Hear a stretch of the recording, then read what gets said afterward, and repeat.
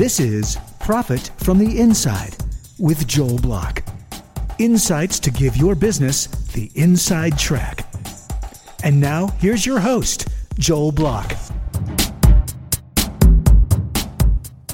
How often do you wake up in the morning worrying about whether or not the people working for you are doing the right thing, that they're performing at a high level, but that their conduct won't get us into any trouble? What values, tools, mechanisms can a company implement to keep its staff safe and profitable in the long run? To answer those questions, Tony Kaufman. Tony, welcome to the show. Hi, Joel. Thanks a lot for having me. Hey, those are that's a mouthful. These questions, these are complicated ones. Anything dealing with people is always complicated. Their behavior, what they're doing when you're not looking at them is complicated. How do you keep an eye on people? And by the way, just you were a senior executive with like the largest cruise line in the world, right? I mean, that's where you come from. Right. Yep. I had a long career in the cruise industry. So you've managed thousands of people, and you went to the highest level in that area. So how do you keep track of people when you're not watching them all the time? Like what's the best way that happens? Right. Well, I think the most important thing is to have a structure under which people understand what behaviors are expected of them. And that's when the whole role of culture comes into place. Do you think that most companies are just not clear enough? I agree with that. It's really important. Every company has a culture. It's really important, first of all, to express them and write them down. And one of the things a company can do in that respect is to agree what their purpose is. What is the purpose of the company? What is their mission, their vision, and their core values? And once you start thinking about that and writing them down and communicating them, that's a really important step to creating the kind of culture and behavior that you want out of the people that are working for you. I'm sure like you, like me, have read, 1,000 mission statements of companies, and they're just blah, blah, blah. I mean, they're not really the kind of things that you couldn't pull 5 employees out of a company of 1,000, including the people in the C-suite, and have them recite back to you what those things are. So that's so true. Okay. So if that's the case, how can we expect people to live by these things? I mean, how do we create things that actually live with people? I mean, that seems like a big problem. Right. I totally agree 100%. Writing them down on a piece of paper does nothing. The first thing you need to do is create a culture that actually lives by those standards. So accountability to those standards and that culture is really, really important. And, a company is only as strong as its worst person. The culture is only as good as its worst person. So you've got to make some tough decisions to make sure that the people that are working for you are reflecting the values that you want to reflect, and make hard decisions and make sure that you are creating experiences and behaviors that follow through on your vision. I hear you say the word creating a culture. I wonder how often cultures inside companies are created deliberately, or if they just evolve organically. And, maybe you could comment on that, whether an organic culture is the way to go, or whether management directing the culture to be a certain way is the way to go. Right. Well, first of all, every company has a culture, whether it's written down or whether they know it or not. It's the behaviors of that company that really show what that culture is about. So every company has an organic culture. And when you try and create a culture that's positive, what you need to do is tap into the existing authentic culture of that company. I agree with you. You can't just come down from the top and say, this is our culture. You have to bring the culture out from the people and get buy-in to that culture and slowly start changing culture over time, if that's what you need to do. So, well, let's talk about what the in my mind, the most amazing thing that you accomplished. And I'm sure you did a lot of incredible things in your career, but the one that I'm particularly aware of is when COVID happened in March of 2020. It seems like about 20 years ago already, but it was just 2 years ago or so. When that happened, you were a senior executive at Princess, and Princess was the line who had the ship in Japan that was first struck with COVID before any other ship had this problem. Nobody knew what to do. There was no roadmap. how did the culture play there, and how did you figure out what to do? And we got to hear this story, because there's no story like this story. It's an amazing story. There were 4,000 people basically on a ship that was quarantined in Japan, and they weren't allowed off. And we had to figure out how to manage the ship and what to do and how it was all going to play out, literally in a life and death scenario. Did you actually go to Japan and go on the ship? Yeah. Once we knew we needed to send somebody, I got on a plane and I went to Japan. I didn't go to the ship. That was off limits, obviously, but we had an office in Japan, and I flew out there and we started the process of managing the crisis. So tell us what that was. Like, there's no playbook that says, okay, when there's a pandemic, here's what you do. Well, maybe there is now, but there wasn't 2 years ago. There's a little bit more of a playbook, but I think what I credit with what I consider to be a very difficult mission, but a successful one, was the fact that the company had core values. Because when you are faced with a completely new and novel situation that you've never faced before, and continuing challenges come up one after the other, how do you know you're going to be making the right decision? What do you use to make a decision when you say there's no playbook? And we used our core values that Princess Cruises had that were already well established and known, so people could really buy into it and understand. So give us some examples of what some of those core values were, and let's talk about how you applied them into this situation. So one of the core values was protect. And that can have many meanings in different situations, but one meaning would be protect the environment. And so when we were faced with questions about how we manage the operation of the ship, we were always looking to make sure that we protected the environment when we were making those decisions. Similarly, of course, with health and safety of people on board. Our primary responsibility was always the health and safety, and we would never compromise on any question around what we needed to do to make sure we were doing the right thing in that situation. So, for example, money was never an object. So every single person that worked for the company knew that that was the value, and that was the thing that went first. Correct. And it was really important because people knew what those values were and they believed in them. And it wasn't just talking. It wasn't just something written down on paper, because we had talked about those values for years in the past. But if you're in a situation that you need to figure out what to do and there's no playbook and you have no values and you've never talked about values before, then you can't really say, well, we're going to use our core values, because they don't exist. And that's a situation that you don't want to be in. That's why every company, big and small, really needs to think about what their core values are so that they can share those with their people. Are these core values in many companies, many organizations? I mean, you have these kind of things, but how often are they the senior executive team's core values? They're not the company's core values. I mean, are they different? Can a person have core values and the company has different ones, or do they kind of line up, or how does that kind of work? Great question. So as I said earlier, the core values should come, as you said, organically through a process of figuring out what people believe the core values of the company are.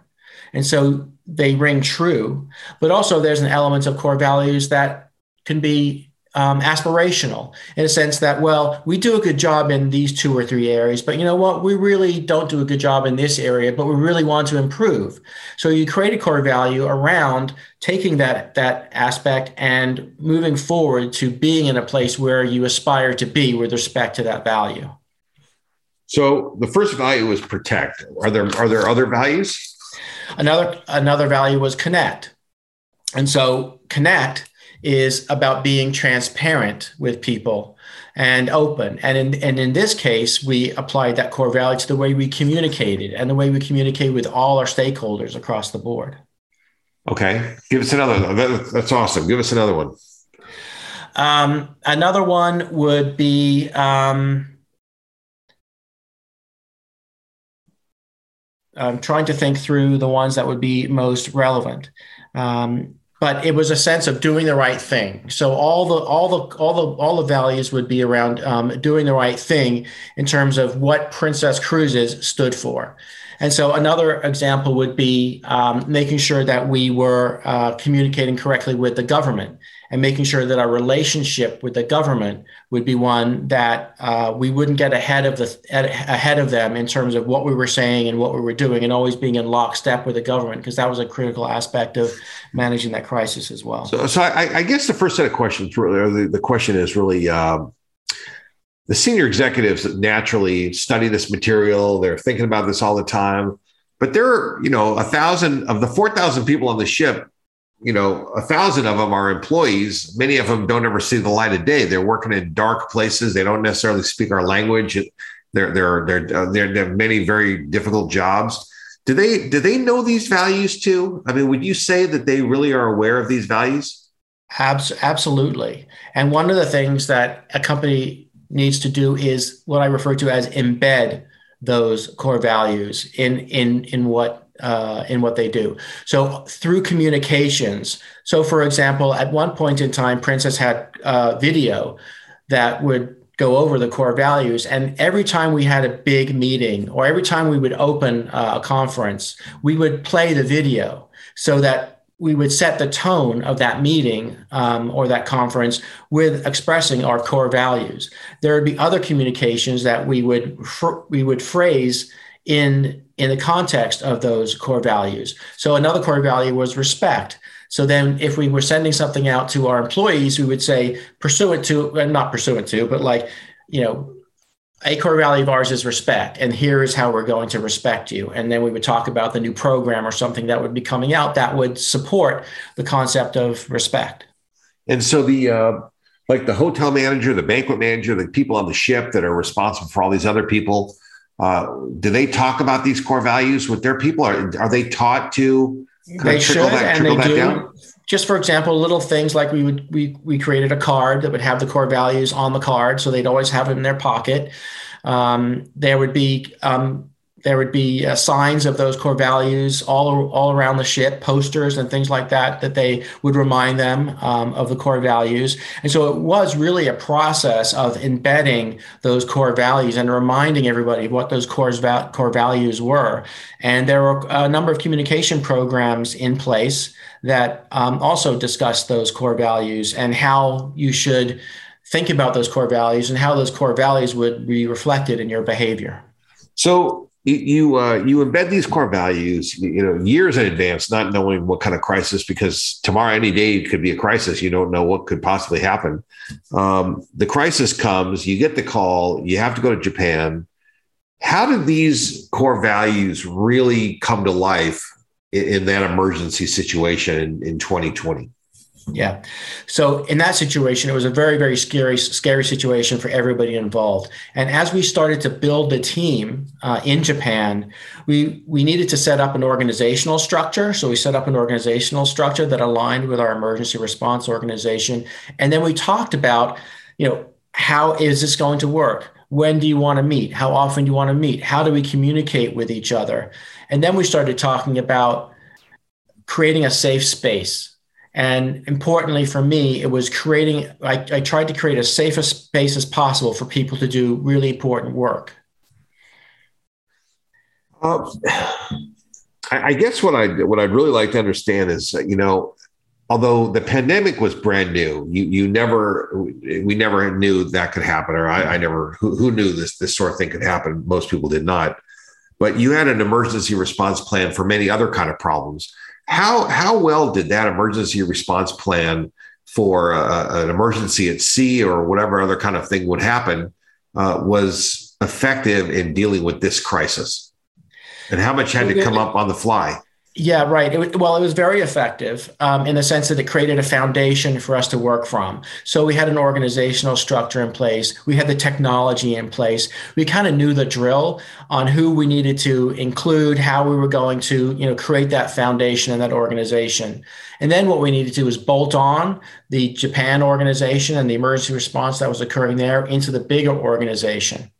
In terms of dealing with the emergency itself, obviously every emergency is different. So you have to respond to the emergency, as it comes to you. And so there weren't known ways in which to respond to a pandemic, for example, or a quarantine on a ship that had never really happened before. But using those core values was a way to understand how we were going to frame it and always make sure that the decisions we made were reflective of those core values. And that's where those really came into play in a crisis like this. What are some of the things? Give us some examples of things maybe that you had to just come up with on the fly that no one ever thought of before, that wasn't in your emergency response guidebook, that you just had to say, okay, just command decision. This is what we need to do because we never thought about this before. Can you give us some examples of things maybe you had never thought of before? Yeah, there were some amazing things that happened that required innovation. When I talk about using core values and a safe space, it means moving from a place of blame. You never want to have people blamed to a place of being creative and figuring out how to innovate.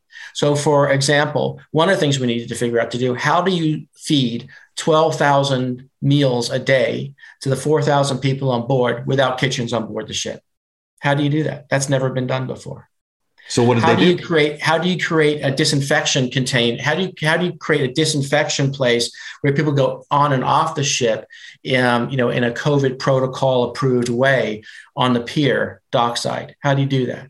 How do you create a quarantine of COVID in a dormitory room? How do you do that? All these things. How do you get prescription? So people were on the ship for 2 weeks and then the prescriptions ran out. Well, now they're going to be on the ship for another 2 weeks. Well, how do you fill prescriptions for people from all over the world when they run out of prescriptions on board because they didn't bring enough, not knowing they were going to be on the ship for another 2 or 3 weeks? So all these things came up and we dealt with them one at a time, figuring out what to do. I mean, those are amazing problems. I mean, those are complicated problems. I mean, those are not like small time, we ran out of staples. Now we don't know what to do to put our papers together. I mean, these are really complicated problems. So how did you go about it? Did you tap a team to think about, okay, your job is to think about this problem? How did you go about doing that? Exactly. Each of those problems would fall into one of the lines of operations. And then we would task that team with figuring it out. But again, always understanding that now's the time to innovate and not worry about failure. If you worry about failure or you worry about being called out or blamed for something, then you're not going to be at your best. You're not going to be innovative and you're not going to know how to break through. So creating that safe space and asking people, are you okay? What can I do to help? How are you feeling today? Don't worry about it. We're all in this together. We're going to make it through. Actually verbalizing things that made people feel safe, allow them to innovate and figure out solutions to these massive problems. Which value, is the one that most closely addresses, don't worry about being blamed. Don't blame people. Don't worry about being criticized. Let's just get the ideas on the table. Which of the values is the one that really kind of says that? Yeah, that's a great question. So we at one point in time, Princess had a number of different values, and then we boiled it down to 3: protect, connect, and respect. And I think respect is probably the one that works best in that situation. I'm respecting their ability to do the right thing. I'm respecting their ability to tell me when things are going wrong, and I'm respecting their viewpoint so that in case I start going down a wrong road, I'm open to their suggestions and I'm open for them to correct me, and always telling them that, you don't have to worry about being blamed. We're going to learn from this, and anything that you have to tell me will be accepted in an open way so that we can work this out as a team. And when you build that team and everybody's on the same page and in it together, then there's going to be no blame and there's going to be a lot of innovation that can take place. And we needed a lot of innovation to get through these challenges. So these core values operate at the core at the company level, but then you've got 20 ships or more, how many ships you have. Does every ship have pretty much the same culture, or is the culture a little different between ships, and that variation is okay? I mean, how do you feel about that? Yeah. So the concepts of the culture and the core values were the same. Obviously, it was the same company, but ships can differ in that culture. It may depend on the kind of leader, the kind of captain, or the kind of leadership on the executive team, and how they respond to constructive criticism, how they deal with people who may need discipline or may need to be listened to rather than blamed. So ships can have a different culture depending upon the people on board and the kind of the history of that culture. But the challenge and the continuing challenge is to try and make sure that people understand how the company expects them to behave through continuously talking about the right behaviors and the right cultures and the results that the company expects out of various situations. I'm just thinking that the captain and the crew and the team that runs the ship, that drive the ship and all this stuff, those people are sort of military in a certain way. They may be military people. Those don't tend to be the most touchy-feely people in terms of respect other people's feelings, give them a safe space. They kind of blurt out what needs to happen and they expect it to happen because that's kind of how their world works. How do you get those people to adopt a culture of respect and listening and, whatever you're talking about? Just continuously talk to them about it. So we would do ship visits and we would go on board and we would talk about these concepts and they could explain some of the challenges that they were having, and we would give them some ideas, or they would give us ideas about how we might better suit their needs by providing different ways to deal with different situations. So you're right. And so, for example, at Princess, we would have a captain that was from England and we would have another captain that was from Italy. And those are two very different cultures. And we're all a result of the culture and the upbringing and the experiences that we have had. So you can't expect any one person to have exactly the same culture, but it's this question of how you explain, discuss, talk, and really make important and hold them accountable to those core values and the culture that is really important. And it's through discussion and things like that we try to do that. How did Princess provide training to people to kind of help them to go down this path? Did they bring in outside people? Did they have regular weekly meetings? I mean, what was kind of the methodology that helped everybody kind of get on the same page?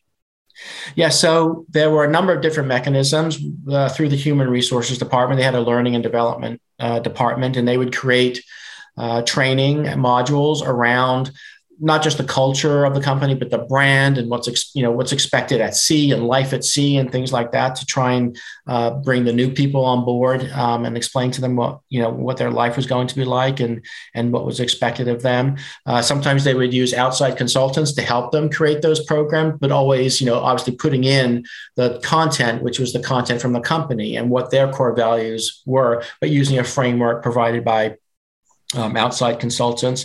So, and then also within the company itself, within the operational departments, there would be a customer service program that would also talk about the culture and the core values, and that would be another mechanism to communicate to the crew in terms of how important the culture was and what those core values were and how to implement them. I know you've been at other companies beside cruise line companies. Do you have any sense about what the big issues are that like the listeners of our show, these senior executives of middle-sized companies, what are they dealing with that can be addressed in a similar way that you're describing how you addressed your problem? Do you have any sense about that?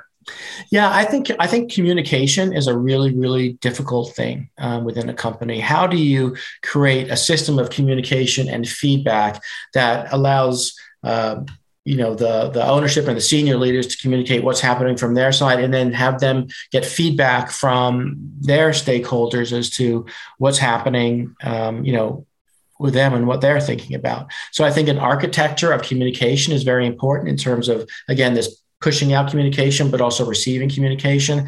And then surveys. I think surveys can be very valuable in employee engagement surveys or culture surveys, or depending upon what you want to tap into to find out what's going on in your company, using surveys as a way to bring out what the stakeholders are thinking and feeling about the various topics of the company, or how they're doing, or what they wish could be changed about the company. I wonder, as companies grow from small to medium or medium to large, they need increasing amounts of discipline, like emergency response management. For example, when you have a playbook that tells you, more or less what to do, maybe not perfectly what to do, but more or less what to do. these core values, they need to evolve over time. I mean, it just seems to me like a lot of medium-sized companies, there may be an owner, there may be, kind of a family that controls the business, and maybe they don't have as good a communication as they could have in a more corporate environment where it's more professionally operated. Any thoughts about how to institutionalize the kind of things you're talking about for family businesses where maybe they don't let loose quite as much? Yeah, well, I think the big thing about a controlled company like that is having the owner or the small number of people that are controlling the company understand that feedback, any kind of feedback, is a golden nugget, because the point is not to bury your head in the sand and not want to hear what's going on, but use what you're hearing and getting back from the people that work for you or your stakeholders in a positive way so that you can create an environment that allows the company to perform better, not worse. So it's opening up your mind, I think, to understanding how important it is to get feedback. And then, as you say, put in mechanisms to do that through surveys, through communicating openly and honestly to your stakeholders and asking them to communicate honestly back to you, whether that's through surveys, anonymous surveys, newsletters that go out, employee programs that they can participate in to provide new and innovative ideas to the company, make them feel part of a team and make them feel part of the solution. We're dealing with terrible issues around retention and longevity. How do these core values factor in, to things like retention and longevity, in your opinion? I mean, is it just a bunch of talk, or is it real? That is such a great question. And with the new generations coming up, their expectations of work are so different, and their expectations of their experience within work are so different. And so ultimately, if you can create a great culture that people really believe in, so it has to be authentic. It can't just be written down on paper, but they enjoy working for the company because their boss is a great boss. The boss has their back. The company knows where it's going. That's going to do huge amounts for retention. Because that's a place where people really thrive and really want to work. If you have a culture of blame, if you have a culture that ignores what the stakeholders and employees are saying, then they're going to move on. And so putting in a real authentic culture and caring about the people that work for you is critical for the longevity and success of employees and the company itself. Yeah. Do you think this is do you think this is a fad, or do you think it's maybe a trend, that's going to last a long time? Because I remember when I sat in my first chair at Price Waterhouse as a youngster, as a young accountant, no one came over and said, "Joel, here are our core values, and this is how great of a company we are." That just did not happen in the 80s. Maybe at some point later it started to happen. Do you think that this is going to last a long time, or do you think this is just kind of like a flash in the pan? It's going to last a long time. It's going, because what's happening is the new generations are moving up and they're expecting this. So it's actually becoming part of their culture to ask, well, you want me to join your company? What is your company culture? What are your goals? What is your mission statement? Why does your company exist, Joel? What does it do? What does it do for me? And I think that is going to be the new trend, where people expect to understand the culture of the company and want to know the culture of their company before they join it. Because also the opportunities out there are so disparate now, with the internet and podcasts and how you can make your money by automation. So I really think it's important for a company to understand this. Do you think that it's different or more difficult for a company to enforce these values and really kind of help them proliferate in a world where people are working remotely? I think it is more difficult. I think that as people have disbanded and are just kind of talking on the computer, I think that does create some barriers to open and honest and authentic communication. So one of the things that I think companies need to do is really think about that and not solely rely on the remote working instruments like the computer or Zoom or whatever it is that they're doing, but think through how they can create a culture even in that environment. So not only, I'm just talking about not only having big group meetings on Zoom, but thinking about, even if you don't have an office, where can you meet? What can you do with your team, with your stakeholders to bring them together so that they can talk to each other, meet people face to face, have discussions, have those water cooler kind of discussions, even though there's no water cooler anymore. So I think that is part of the communication architecture that I spoke about earlier, is, creating a way in which this culture can blossom and organically progress through meetings, through events, through social gatherings and things like that also help create the culture. So people are meeting at the water cooler, they're talking, they're doing whatever they're doing. To what extent does the flavor get peppered in, from the top, from the most senior executives in the company? Are they helping to steer this in a certain way? Are they should they be keeping an eye on it, saying our culture needs to be more to the right, more to the left? I mean, to what extent are they literally supposed to direct where we go? The way that senior leaders direct culture is through their behavior. And so what the senior leader needs to do is reflect the culture and the core values in their behavior, because people are very smart and people are very perceptive. And if you have a core value that says one thing, but the chief executive officer is doing another, then the whole thing falls apart. Because if he can ignore those core values, then anybody can.